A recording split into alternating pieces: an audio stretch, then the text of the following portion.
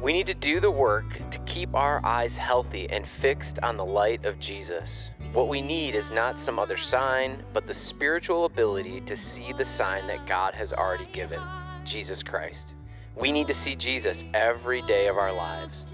We need to move into the light of the gospel every day. We can do this by asking for the Holy Spirit to come and open our eyes. The Spirit will work to reveal the light of Jesus to us, so that we may believe in him and grow in our faith. In this week's sermon, John preached on Luke 11:27-36, where Jesus teaches about the light within. In the previous week, Kelly preached on Luke 11:14-26, where Jesus drives out a demon and is accused of doing so by the power of Satan. Today, we'll answer questions about both sermons. Stay tuned from Glen Ellyn Bible Church. I'm Matt Marron. I'm John Vandervelde. I'm Beth Maas. And I'm Kelly Brady, and this is episode number 180 of The Next Level. Thou mine inheritance now and always. Good afternoon. Good afternoon. 180 That's what I was just episodes? thinking. Wow. Episode Are 180. we doing good? Doing good. That's amazing. I forgot we took last week off, though. I mean, I don't feel like there's been a week in between. I feel like we've been grinding. We've been grinding away. It does feel like we just that. got to get that number up, Yes, 180, right. 181. We got to reach 200 by the end of the year, folks. That's right. Did y'all have a good Thanksgiving? I'm doing the math. I don't know. Yeah. It's not going to work. I had a I had a decent Thanksgiving. Yeah. It was strange Yeah, to it's not Different. be with your family in the big groups and Oh, you numbers. guys weren't with your families? So I mean- wait, so you must not be governors. Oh, wow! Spicy today. Matt's spicy. Yeah, we normally get together with my siblings and my parents and then all the grandkids. And it's like, there's like 34, 35 of us. Mm-hmm. And I think some of my family got together, but not everybody. Yeah. Kind of decentralized, but we connected. And I think that was kind of true for a lot of folks. But I know some traveled and some were with family, but... Yeah, it was kind of the same for us. We've got a big family too, kind of like you, John. And most of us are around here. So rather than some of us be with mom and dad, it was like Yeah. an all or nothing. So we just went over Zoom and played some games. Yeah. I had a friend who was like, they were going to travel, and he comes from a little bit of a bigger family, and some of the family was like, absolutely not, for the sake of mom and dad, we're not going to travel. And so it was like, well, do we still go? Is it like we don't love them as much? Or like we need a break or whatever? So they wind up all not deciding not to travel, but it's hard, man. Yeah. I thought attendance would be down Sunday with Thanksgiving. It was a strong attendance. It was. Did you have 2 services or 3? Two. Two. Okay. Yeah. We're back to 3 this Sunday for Okay. the listeners. 8:30, 10 o'clock, and 11:15. But attendance was really strong. Some of the largest in-person attendance we've had since last March. Yeah, it was. I was surprised. And it all kind of happened at like Saturday night. Yeah. Oh, like the numbers Yeah. shot up for, Yeah. for signups. Yeah. Yeah. I would imagine you'll see that's kind of how it'll go. Yeah. I don't know. That's how we'd do it. We might wait till Sunday morning. Well, there were some that wait till, and that's fine. I mean, we keep the number, the capacity, and we're ready. We can be ready up to it. So I know with a lot of people, making a decision on Wednesday is tough or Tuesday when it goes out, because, you don't know what's going to happen in the life of your family. And if somebody... Right. And some are positive finishing up or- quarantine and they want a clear test or whatnot. Yep. Right. Weird world we live in. It is. I feel like the congregation is doing excellently as far as wearing masks, staying socially distanced. We could always do better. I'll admit. I think that there's some, I don't mean to harp, but there's some lingering out in the Welcome Center, which I totally understand, but we just need to keep social distance. Yep. I'm encouraged. I can hear people singing, and it's really nice, even though we all have our masks on and stuff. I can get, with our microphone set up so we can hear. With our in-ear monitors, you can really hear people singing. It's just really sweet. I wish everyone could hear what I hear. Yeah. It's a really... Do you hear what Kelly's been singing all throwing the day. softballs up there. I'm so ready. Christmas carols are coming, Speaking right, of Matt? that, Advent, Yeah. right? Speaking We of that, started we hit- yesterday, but we are starting it next Sunday. I wondered about that. I thought Somebody yesterday was texted Advent. was like, Is "Hey, it did we just Advent? miss it?" Or it's like, I thought the same thing. We must have missed it, but we watched the whole service. well, it's funny because in person, Kelly did the intro, and I mean the We noted. truth be told, we recorded last Sunday's sermon A week and a 11 half. days ago. Oh, yeah. So because of Thanksgiving, we had to do everything earlier. Uh-huh. So we recorded that, and I don't think either you or I It wasn't on our radar. It wasn't even on the radar to talk about Advent being the week later. So, but then in the live services, Kelly got up there and we showed the graphic for what Advent's going to be, a thrill of hope. Oh, fun. I knew it was coming. Let's see. That's 2. I'm going to make a tally. Let's see how many ways you can work it in. every time you do it. It's like a radio show. Ding, ding, ding. Fall. Oh, that was off. Sorry. Yeah. No, that's all right. That's fine. So one of the things that we're doing for Advent this year is we are having for music, we are having a different instrument each Sunday or Oh, different really? instruments. Since we won't be singing our full like buffet of songs, we're still limiting our songs, for obvious COVID reasons. We will sing a Christmas carol this week, but one of the things that we thought we would do, just to have something special, something a little bit extra, we're going to add some instruments. So this weekend, we have a harp player coming, Ooh. Harpist? and she is a harpist, and she is fantastic. She's a PhD. She a harpy? Like, she is a fantastic Harpist performer. extraordinaire. And so, yeah, she's going to be joining us. Awesome. on Just for the platform. live services, you'll have the new instrument. Yes, right. Yeah.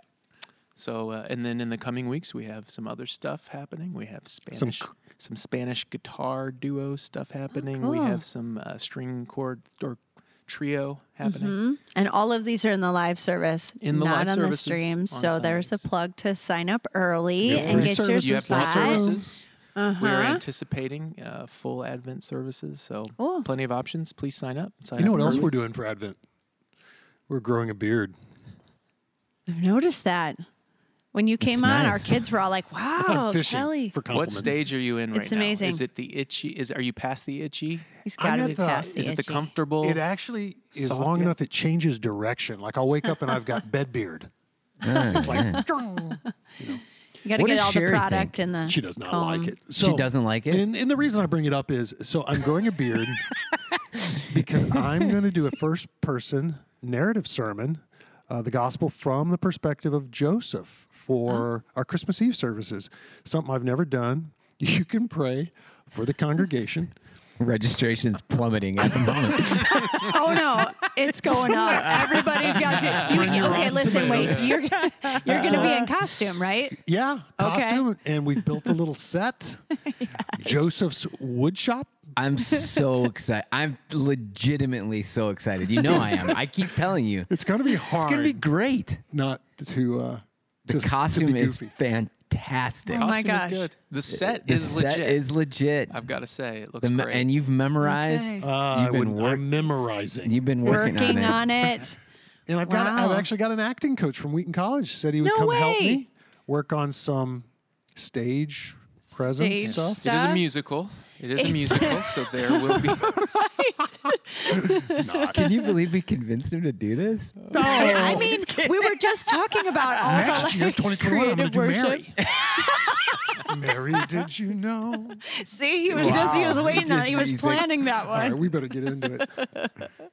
My word. So if this isn't the most exciting Advent you've ever, This is exciting. right? So sign up, right? Yeah, All we'll right. be sending out information on registering and all that in the next week or so. Yeah. So people Will there can get be ready. something for the online viewers in terms of Advent? Yes, we are Oh, yeah. going. Yeah. We're going to record the live service on the 23rd and release it for folks for leading up to Christmas. So. But I mean, the weekly Advent. Oh Will yeah, that the be regular Sunday incorporated? services. Yes, Yes. Yeah. totally. Yep.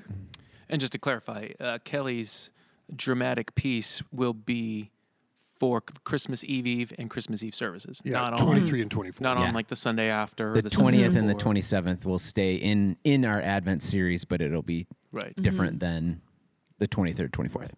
Right. Unless, of course, the response is just Overwhelming. Overwhelming? Yes, then I mean- we may have an encore I service. What mean, would be that's- overwhelming? He that's needs a what standing happened ovation? With Hamilton. I mean, right? Let's just be honest. Blue Man Group has been in So- Chicago for We 25 may years. have to have a lottery system for these So tickets. painful. A lottery system for tickets. People are going to be downloading that I app. got the lottery. Talking like Hamilton. I won the lottery. I won the lottery. I know. I get GBC Advent tickets. We're going to see Kelly. We're going to see it. People are taking the train out from the city. Yeah. All right.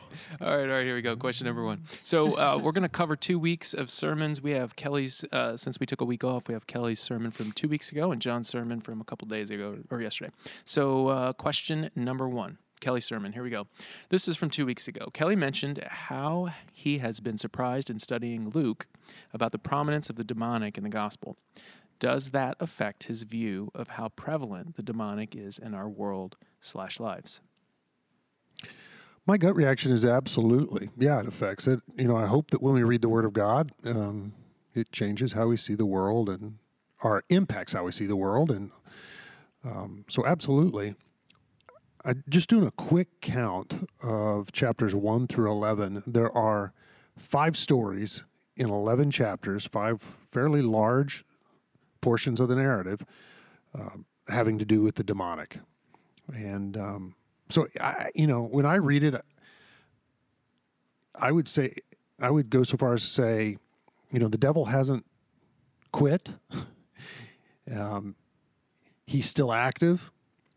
And I think he must still be active in much the same way that he was active in the first century. Now, I've said before that I think because of God's presence on earth, Jesus is God. So because of God's presence on earth, I think he provoked demonic reactions in ways that we certainly do not. Such that when he walked into a room or walked into a crowd, the demonic presence was provoked. Yeah, as in like they Cry one out. of their first Yes. reactions is to acknowledge him, Yeah. who he Yeah. is, and Right. yeah, Yeah. And fear. Oftentimes, the demonic response is one of fear. Don't torture us. Don't send us away, recognizing his authority over them. So, but at the same time, I think the demonic responded to Jesus uniquely because of who Jesus is. But I just don't, we certainly can't read the Gospels and think, well, that was then. I guess you could say that was then and it's different now. But I think that would probably be part of the deception the devil would love us to fall into, is to think that, well, that was a first century reality that isn't a 21st century reality. So absolutely it affects the way I view the Gospels and the world. The Gospels affect the way I view the world. And I think demonic activity is still very prevalent. I think that Jesus himself says that Satan came to kill, steal, and destroy. And so we know in particular, he steals the word of God when it's sown. So when we hear the word of God, part of Satan's activity is to undermine it taking root in our lives and affecting our lives. That's Mark 4:15. The destruction that he reaps is the destruction of relationships, whether our relationship with God or one another. I think of the division in families and in communities. I mean, that's all part of the demonic activity in the world.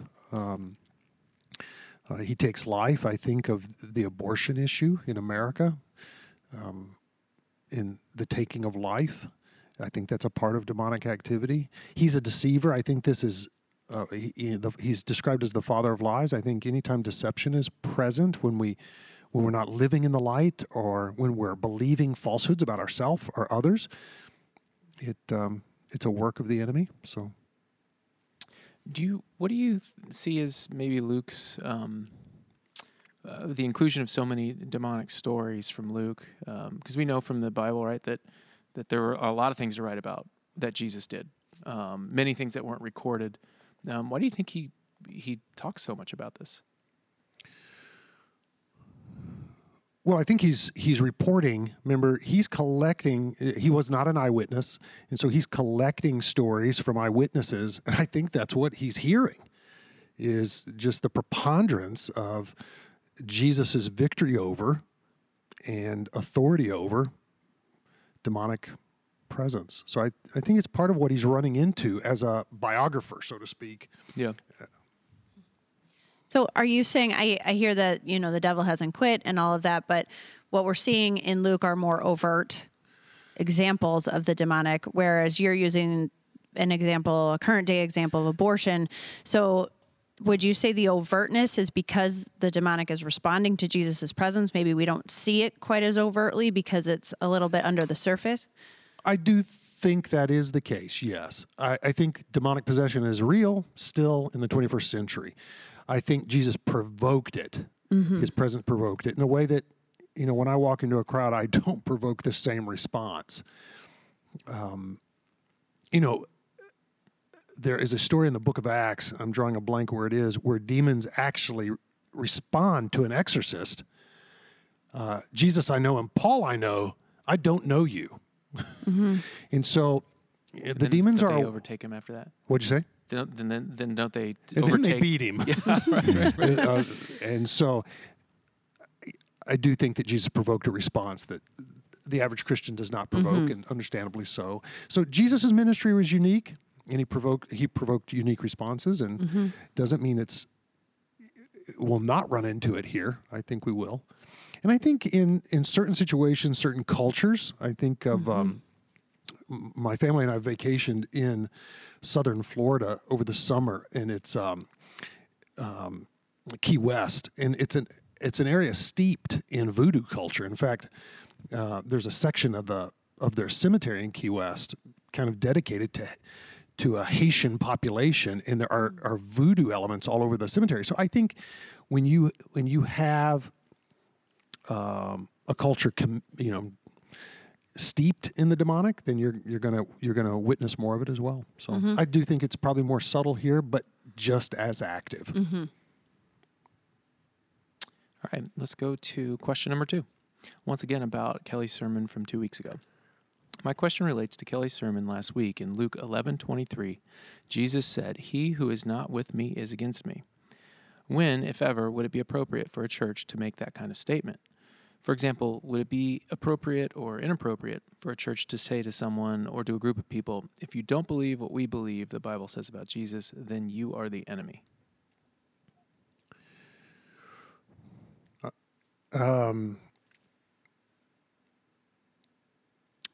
Yeah, I wrestled with this one.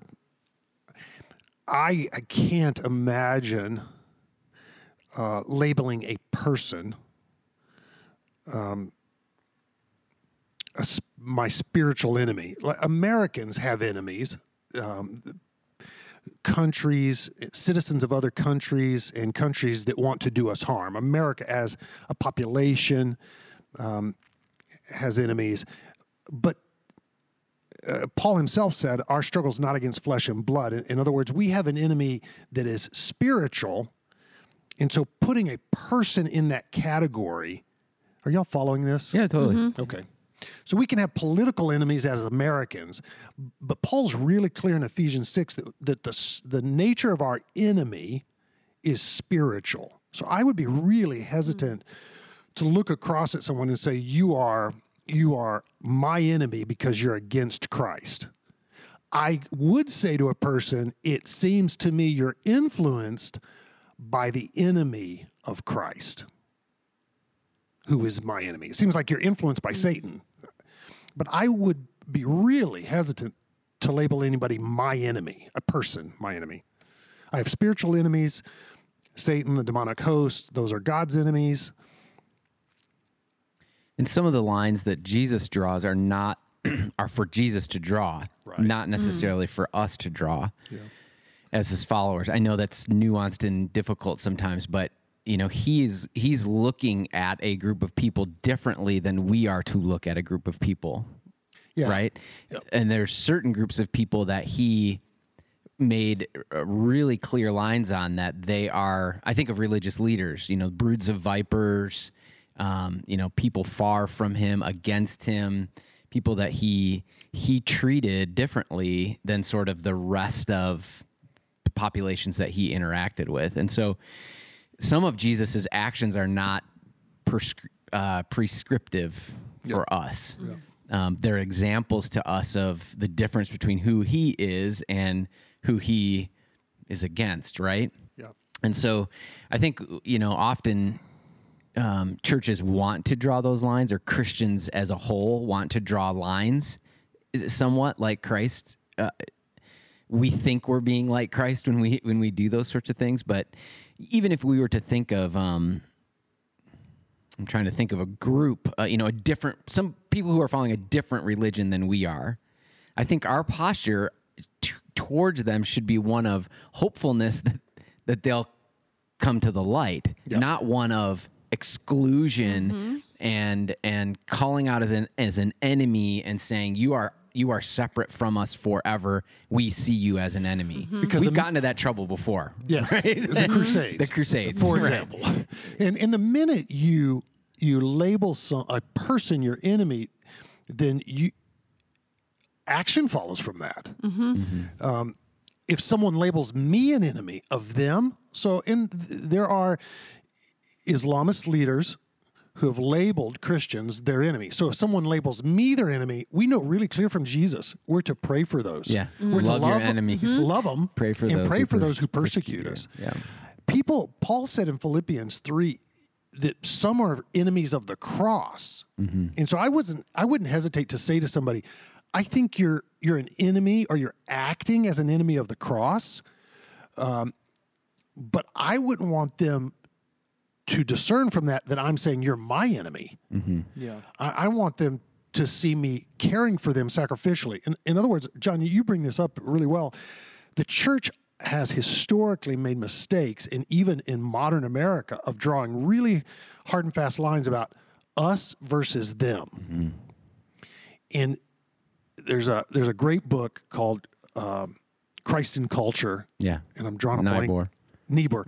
Yeah. Niebuhr wrote it, and it should be us for them. I mean, Christ came for us, and we were the enemies of God because of our sinfulness. So anybody who is an enemy of the cross, I am still to be for them, to serve them, lay my life down. In Niebuhr's book, I mean, he makes a really clear thing that we are to look at culture of what we are to accept, what we are to reject, and then what we can redeem in culture. And so what we're not saying is that everybody's fine.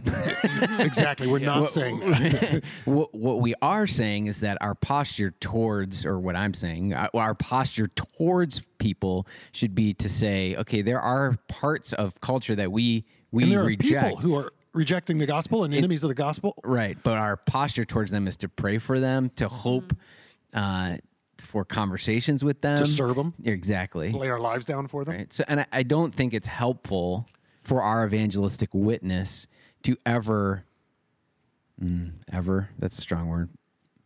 I can't imagine. How I about can't that? imagine drawing a line or a box around a person or a certain group of people that it would help our evangelistic witness in the world to have drawn those lines. I think about the worst of the worst is difficult because, I mean, those who worship Satan, I've never met one. Right, exactly. So maybe there is some sort of category that I'm not thinking of that, whatever. But for the most part, I think our posture should be one of prayer, hope, pursuit, service, love, respect. No matter what. Yeah. Anyway, it's a great question because there's some harshness in how Jesus deals with people that sometimes we need to get our minds around and understanding that we're not Jesus. That we're not Jesus, right? Right. And I think we just need to be really careful the way that Jesus deals with people who should have been following him or ushering in his presence to the people, the priests, the Pharisees of his day. There's no category for that in our world. After Advent, we'll be back in Luke chapter 12, and it's all the woes to the hypocrites, the religious leaders, for this very reason. And he's very hard on them, very hard. And as Christians, we can say what Jesus says, We can teach the woes out of Luke 12. Woe to you who do this, who say this, but act this way, the hypocrites. We can say that, and we can let those who may be acting hypocritical receive Jesus's words. But there's no reason for us to label people. If people ask me, do you think this behavior is consistent with Christianity? I would say no or yes, or I'd give my opinion. But I don't have to play the Holy Spirit in anybody's life. And it's certainly not something that we would lead with as a church, right? No. And There's so many other good lead-ins. Like, what needs do you have that we can care for? Right. Yeah. That's great. It's a good word. All right, let's move into questions about John's sermon from this past Sunday. Question 3. John talked about the darkness being inside us and needing to see more of Jesus. Jesus said, "See to it then that the light within you is not darkness." Luke 11:35. How can I see more of the light? That's a great question. That line, I used it, or it is a warning, and I talked about it being a warning to us. I mean, there's this see to it is A directive. Yeah. It's a command. Look at your life and see to it that what's inside you, what you're taking inside your eyes and it's filling your body, is not darkness, right? So how do we see to it, I think, is the question. And in Luke 11, he doesn't say this specifically. He doesn't spell out what that darkness is or what that darkness looks like. But I think we can pretty confidently say that Jesus is talking about sin, right? The sin that clouds our eyes, unrepentant sin, the type of sin that, oh, here we go. Yeah.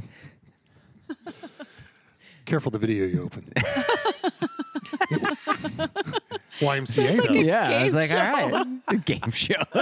Kelly's now watching The Price is Right. It sounded like that. We're Jeopardy. super into this. His questions Jeopardy. are over for his sermon. He's playing online games. I was doing research. He's selling stuff. Whatever, man. He's got a business to run. Snap to it. Okay, so anyway, I think what Jesus is talking about here is sin, unrepentant sin, entangled in sin, wallowing in sin, choosing sinful activities and behaviors rather than life-giving and righteous activities that would open our eyes to the light. So in response to the question, so how do we see more of this light? Well, one of the things I talked about on Sunday was we pray to the Holy Spirit to come into our lives and to help us see the light. That's really the verse I use for the benediction. 2 Corinthians talks about, 2 Corinthians 4 talks about that we are able to see with our eyes the light of Christ because of what the Holy Spirit has done in our lives. So that's one. The other things I would offer would be to avoid sin, resist temptation, which, there's several different ideas and strategies around that, but having accountability is probably the biggest thing in your life. If you are trying to run by yourself and avoid sin, good luck. You need people to run with you to help you avoiding sin. So whether that be a partner, accountability partner, or a group, or just people who know you and you know them. So I think there's often times where there's specific wounds that people have in their life that can lead to different types of sin, entanglements. And so I think it's important for people to deal with the wounds that you have that lead to those sinful behaviors. Feed yourself, satisfy your appetite on holy things instead of sin. I would offer the caution of idle time. I talked about it a little bit on Sunday, just that the COVID season has given us an abundance of free time, right? Like, there's been weeks where we'll look at the family calendar and be like, we're not running around like crazy right now. Or like, there's no event, your Apple calendar, no events for today. And you're like, okay. The idle time, the free time that we have can be places where we make bad choices. Second, I would offer confessing your sin. If you're entangled in sin, the start is to confess that. I think this is something that we've been working on here at Glen Ellen Bible Church, is creating times and places where when we're asking God for things, we're also confessing.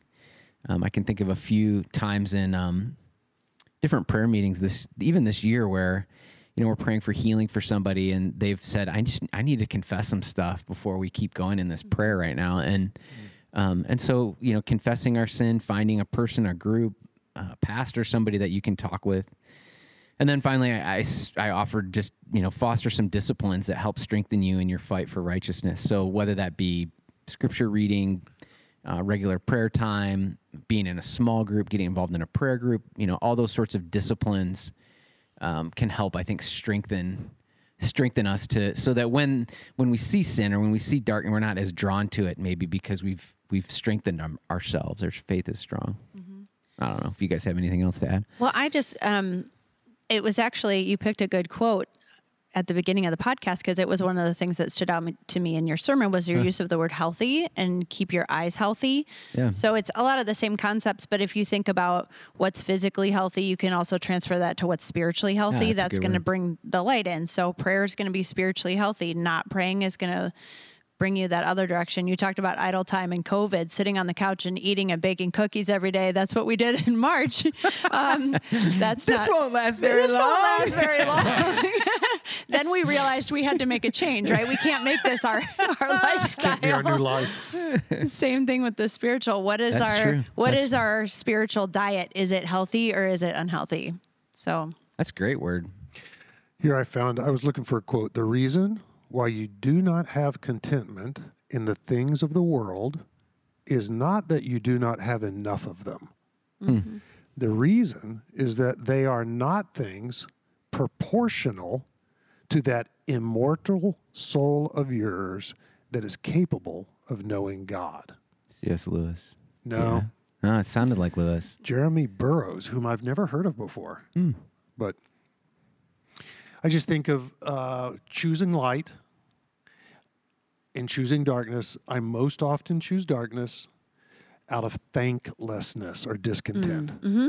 When I'm cultivating thankfulness, I mean actively saying thanks for this, for that, for the other.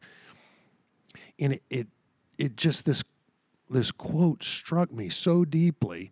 The reason I would struggle with discontent in things is not because I don't have enough of them, but because nothing is large enough to fill the immortal nature that I've been created with, a nature that can know God.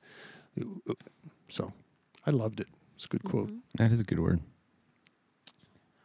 All right, let's go to our final question. Question number 4.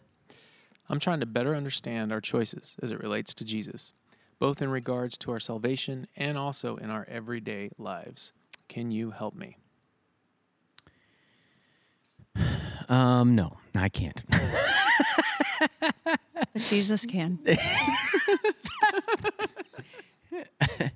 Yeah, we can certainly talk about this. I think you guys all probably have things to offer on this, but it was interesting to think about and talk about choice that in relation to the scripture, because it's kind of like this buzzword, Sure.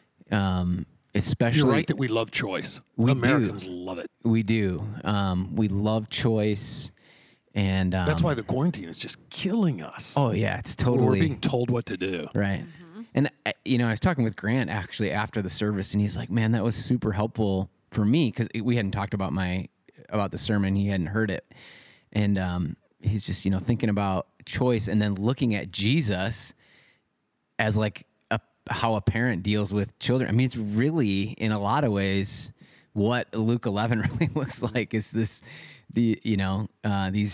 crowd and his disciples kind of acting like children towards him, and he growing frustrated in some moments, and then still just loving them and helping them and trying different ways to talk about who he was. And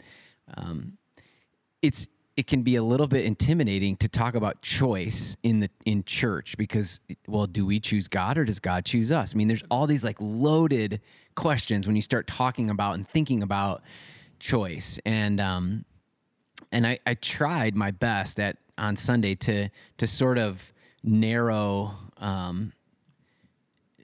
narrow our thinking about choice into kind of two categories, right? Like how we choose. If you've been resisting Jesus, now's a great time to make a choice. I love what you say. If you feel a desire to cry out to Jesus, do it. Now's the time. And then secondly, choosing kind of this everyday following of Jesus. And so I get where the question kind of comes from. Let's talk about salvation first. So I would say that ultimately we don't choose to be saved. It's not a blanket free choice that we get as believers, in its purest sense of the word choice. I think the way to say it is, and I think Kelly, you've been helpful in this for our church, is participate, right? We don't get to choose it, but we still participate in it. So the saving work is done by God, but we participate in it. So God's gift to us is salvation. It's made clear to us by Him through His Holy Spirit, and we then acknowledge it, and then we accept it in His work in our lives to save us. So if you think about that, there is a sense of then the follow-up question is, well, how much can we resist? How long can we wait? And it's probably a discussion for another time. But there is definitely a part of us that's participating in that work where we're resisting and then we're turning. At some point, we're turning from our resisting. We're doing what Jesus says, right? Jesus preached this message of repent and believe. And that's why we preach the same thing, right? There's a turning that we do from pursuit of worldliness and sinfulness and a turning to pursue righteousness. And so in that moment of turning and accepting, we would say in this church, that's the moment you're saved, right? The moment you're born again. There's actually probably some work done even before you acknowledge and turn that's being done through the Holy Spirit in your life. But that's what we would put a marker there in somebody's life and say, that's a moment where you have been born again. You've moved from death to life. It's the moment we would use the word justified, right? You're justified now before God. So God no longer sees you as separated from Him, as a sinner. He sees you as cleansed by the blood of Jesus. You're justified. I say it every time I say it, but it's the idea of just as if I'd never sinned. That's what God sees us as. So at that, there's this participation that we have in salvation. So we listen, we obey, we repent, we believe. But then there's also this part of participating in salvation through evangelism. So God does the saving work, but He also uses us to share the good news with others. I think I'd be totally out of line to say I understand completely where God, our full involvement in all of this. Like, what does full participation look like? What is the full way that God uses us in evangelism? I don't think it's fair to say, right? I mean, I think we need to be careful about overstating our participation and understating our participation, right? Like, we know we participate. To what extent? I'm not 100% sure. Yeah. It's the same with prayer. When we pray for people to be saved, did our prayer save them? Well, no. But should we have prayed for their salvation? Well, yeah. So where it starts and ends and all that is it's difficult. It's theologians for thousands of years have fought and battled and still are fighting and battling today. And end up at totally different ends of the spectrum. Completely. And love and accept each other and are going to celebrate in heaven together someday. Right. One of the most helpful things for me is thinking about just examples that we have in everyday life that kind of parallel. Do you guys have any kind of examples that can at least let us know? Like I can kick it off, right? So I've heard it argued that if I don't have 100% free will choice to choose God or not, then it couldn't possibly be love, because love implicit and inherent in love must be the possession for me to reject or to say yes, right? Like, and I used to kind of think that for a while, and then once I had kids, I realized like that's actually not true at all.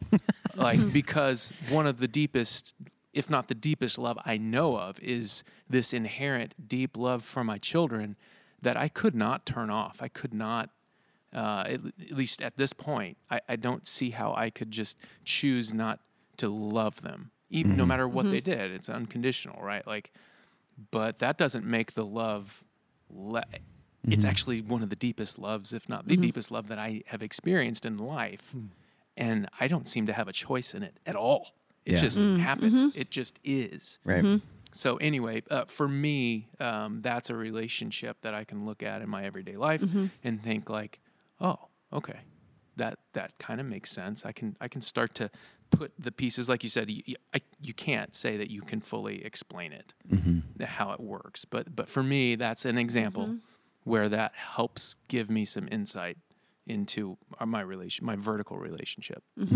I appreciate the question and would start. I take a different tact and did so in my philosophy courses when I taught at COD. John did a really good job listing all the areas in which we have choice. You can make an equally long list of items where we have no choice and we're just stuck. In other words, Americans in particular have come to worship the notion of free will, but it, as defined and broadly understood in American culture, it does not exist anywhere in any form or fashion. We are constrained, that means compelled, by outside forces, and I'd go so far as to say inside forces, genetic forces. We are constrained and compelled to act in particular ways. Our freedom is, I can't think of a truly free expression of will. It doesn't exist. Many of my likes and dislikes are influenced by my family of origin at just the most basic level. So the notion that free will exists, I think, is a falsehood as it is defined broadly in culture. It just, everything from the color of my skin, I didn't get to choose it, to my birthday, I didn't get to choose it, to my parents, to my siblings, just on. And the weather, the influence that they had on the you. weather today, I can't think of a truly free volitional act. I don't think we're serving ourselves or our children or our culture well, pretending that free will exists. Are we volitional? Yes. Are we truly free? Never. Secondly, I would say that we also make a categorical mistake in that we act as if all choices are of equal weight. My choice to skip breakfast this morning is not of the same category as the choice I made to marry Sherry. Are you following me? So why would we think that the choice about being born again is like the choice where we'd go to college or whether or not to open another bank account or, in other words, you're hard-pressed to find truly free actions. I can't think of one and would love for someone to point one out to me.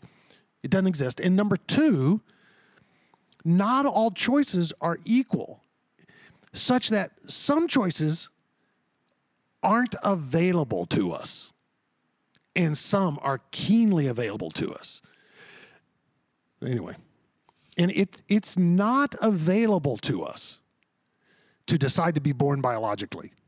And according to Jesus in John 3, it's not available to us to be born again spiritually. That decision's not available. We participate just like we participate in our biological birth. John hit it on the head. So, yeah, I think we could spend a lot of time talking about this. I think the danger, I agree, full sail with what you're saying. I think the danger is thinking then that there's no spectrum of choice at all in our Christian lives. And there is. There's choices all throughout it. We aren't these sort of we're frozen. volitional. Yes, we have choice. Totally. We right. have will. I It's get- just not free as popular culture thinks free, it is. free is probably the distinguishing. We do have will, we do have choice, and we make choices, all the time, whether to participate or not participate in the kingdom of God.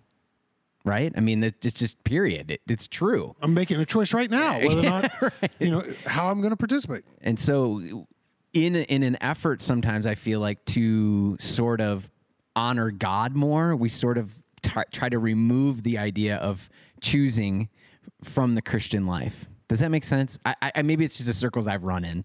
It is. It's like if your you Dutch stood Reformed if history. you stood in the pulpit and talked about choice in the church, you're like, murder the man. You just right, heretic. Right, but you got to be really clear that like when you leave the church and choose to watch something with your eyes that's pure filth, you've made a choice. Like you, in that moment, chose not to do what Jesus told you to do. Yeah. So there is a category of salvation that is categorically different, right, than It the is. rest of our. To be born again, to be Right. justified is a decision God makes for us. To be sanctified is something where our volition is more, it's empowered by the Holy Spirit. In fact, Augustine had 4 categories. You can look it up, Human Nature in its Fourfold State by Augustine. So anyway, So the second part of the question was, this person's question was, talk to me about salvation. So I think we've covered that. If you have more questions on that, I know you've got some writings in your in the we beat it to death. Yeah, Following Jesus book and some other places. The second part of this is also in our daily lives. Can you help me? So this idea of, we talked about justification, so we're justified, but then there's this process after justification that is called sanctification. It's sort of this building us up and making us more holy, and this is done through more of our participation with the Holy Spirit in becoming what God wants us to become, so that at the end of our lives, when we're glorified in heaven, presented as the bride of Christ, right? The church. And we'll actually be rewarded according to 1 Corinthians chapter 3. 1 Corinthians 3 will be rewarded for those decisions we make in the process of sanctification, which comes after justification. So in that sanctification process, we've got many choices. These are the day-to-day choices that we make. We choose not to share what's really going on in our lives with our small group. We choose not to confess our sin. We choose to watch filth instead of something that's edifying. We choose all these different things. And that is it doesn't mean that we're not going to heaven. Once you're justified, you're justified. It doesn't mean that you're going to be unjustified. It means that your sanctification is... I am my Father's boy. Yes, totally. I have what his kind genetics. of boy I'm going to be, Right. and if I'm going to truly honor my Father, that's my choice. Yeah. And so I can choose to resist the Holy Spirit. Even once I'm saved, I can choose to resist the Holy Spirit in my life. I can choose to not listen to him. I can choose to turn up other things in my life, and I'll hear those things much more clearly than the Holy Spirit. So, it's important to recognize that there, and that's in a large part what I was talking about on Sunday towards our application is, what are we fixing our eyes on?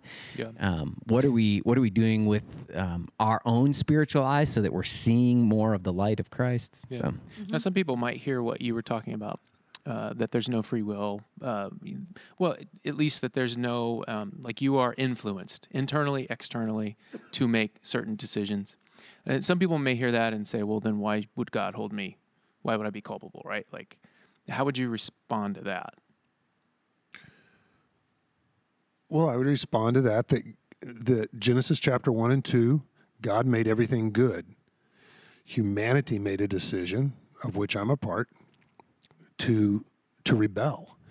And now I'm affected. I was born, Ephesians chapter 2 said, I was born in a spiritual state of rebellion. No one had to teach me to sin. It came very natural. And so I am not free as popular culture describes it. That freedom does not exist. I am influenced by the friendships in this room in very positive ways, but they're and so I am responsible for the decisions I make, and I'm influenced. I don't know why that's. You are right. people will ask that. How can he Right. hold me accountable? But And I'm talking about after To someone say- is moving along in sanctification. To say that I'm not free, and that is what I'm saying, free will does not exist as defined in popular culture. To say that I'm not free is not to say I'm a robot without any choice. Right. I am not free and I'm culpable because I do have volitional power. I do make decisions that are both godly and ungodly, and I'll be rewarded for the godly, and judgment would be for the ungodly. So, Yeah. decisions I make. So, Yeah. but I think you're right. People ask that. How can I be held accountable if I'm not truly free? And I want to say, I don't know what world we're trying to create for ourselves, right? We don't do ourselves any service when we describe the world as we want it to be rather than how we experience it. Right. I feel like what you're saying is you're not implying that I don't have the power to choose something. You're just saying I'm a fool if I believe nothing is influencing my choice, that I'm making a That choice is to do totally- something 100% Totally free. on my own, Yeah. completely free. Right. Yeah. Right. All right. Good. Good job, team. All right. Well, that's all the questions we have for you today. But if you have any further questions, comments, or concerns, don't hesitate. Text the Next Level Podcast 630-474-6164. Our podcast is dedicated to answering listener questions on 2 levels, answering specific questions about last Sunday's sermon, and also general questions regarding broader topics within the Christian faith. We love God and believe that Scripture is a primary means for our getting to know Him, and our hope is that this podcast extends the learning opportunity for all who want to know God better, strengthening not only your faith, but my faith and our faith together. Thanks for joining us. You had a free-willed... No, you didn't. And thank you, listeners, for tuning in to The Next Level.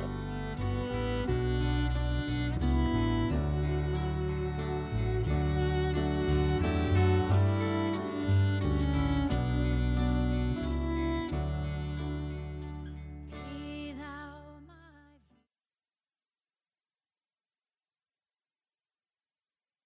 Boom! Prophecy.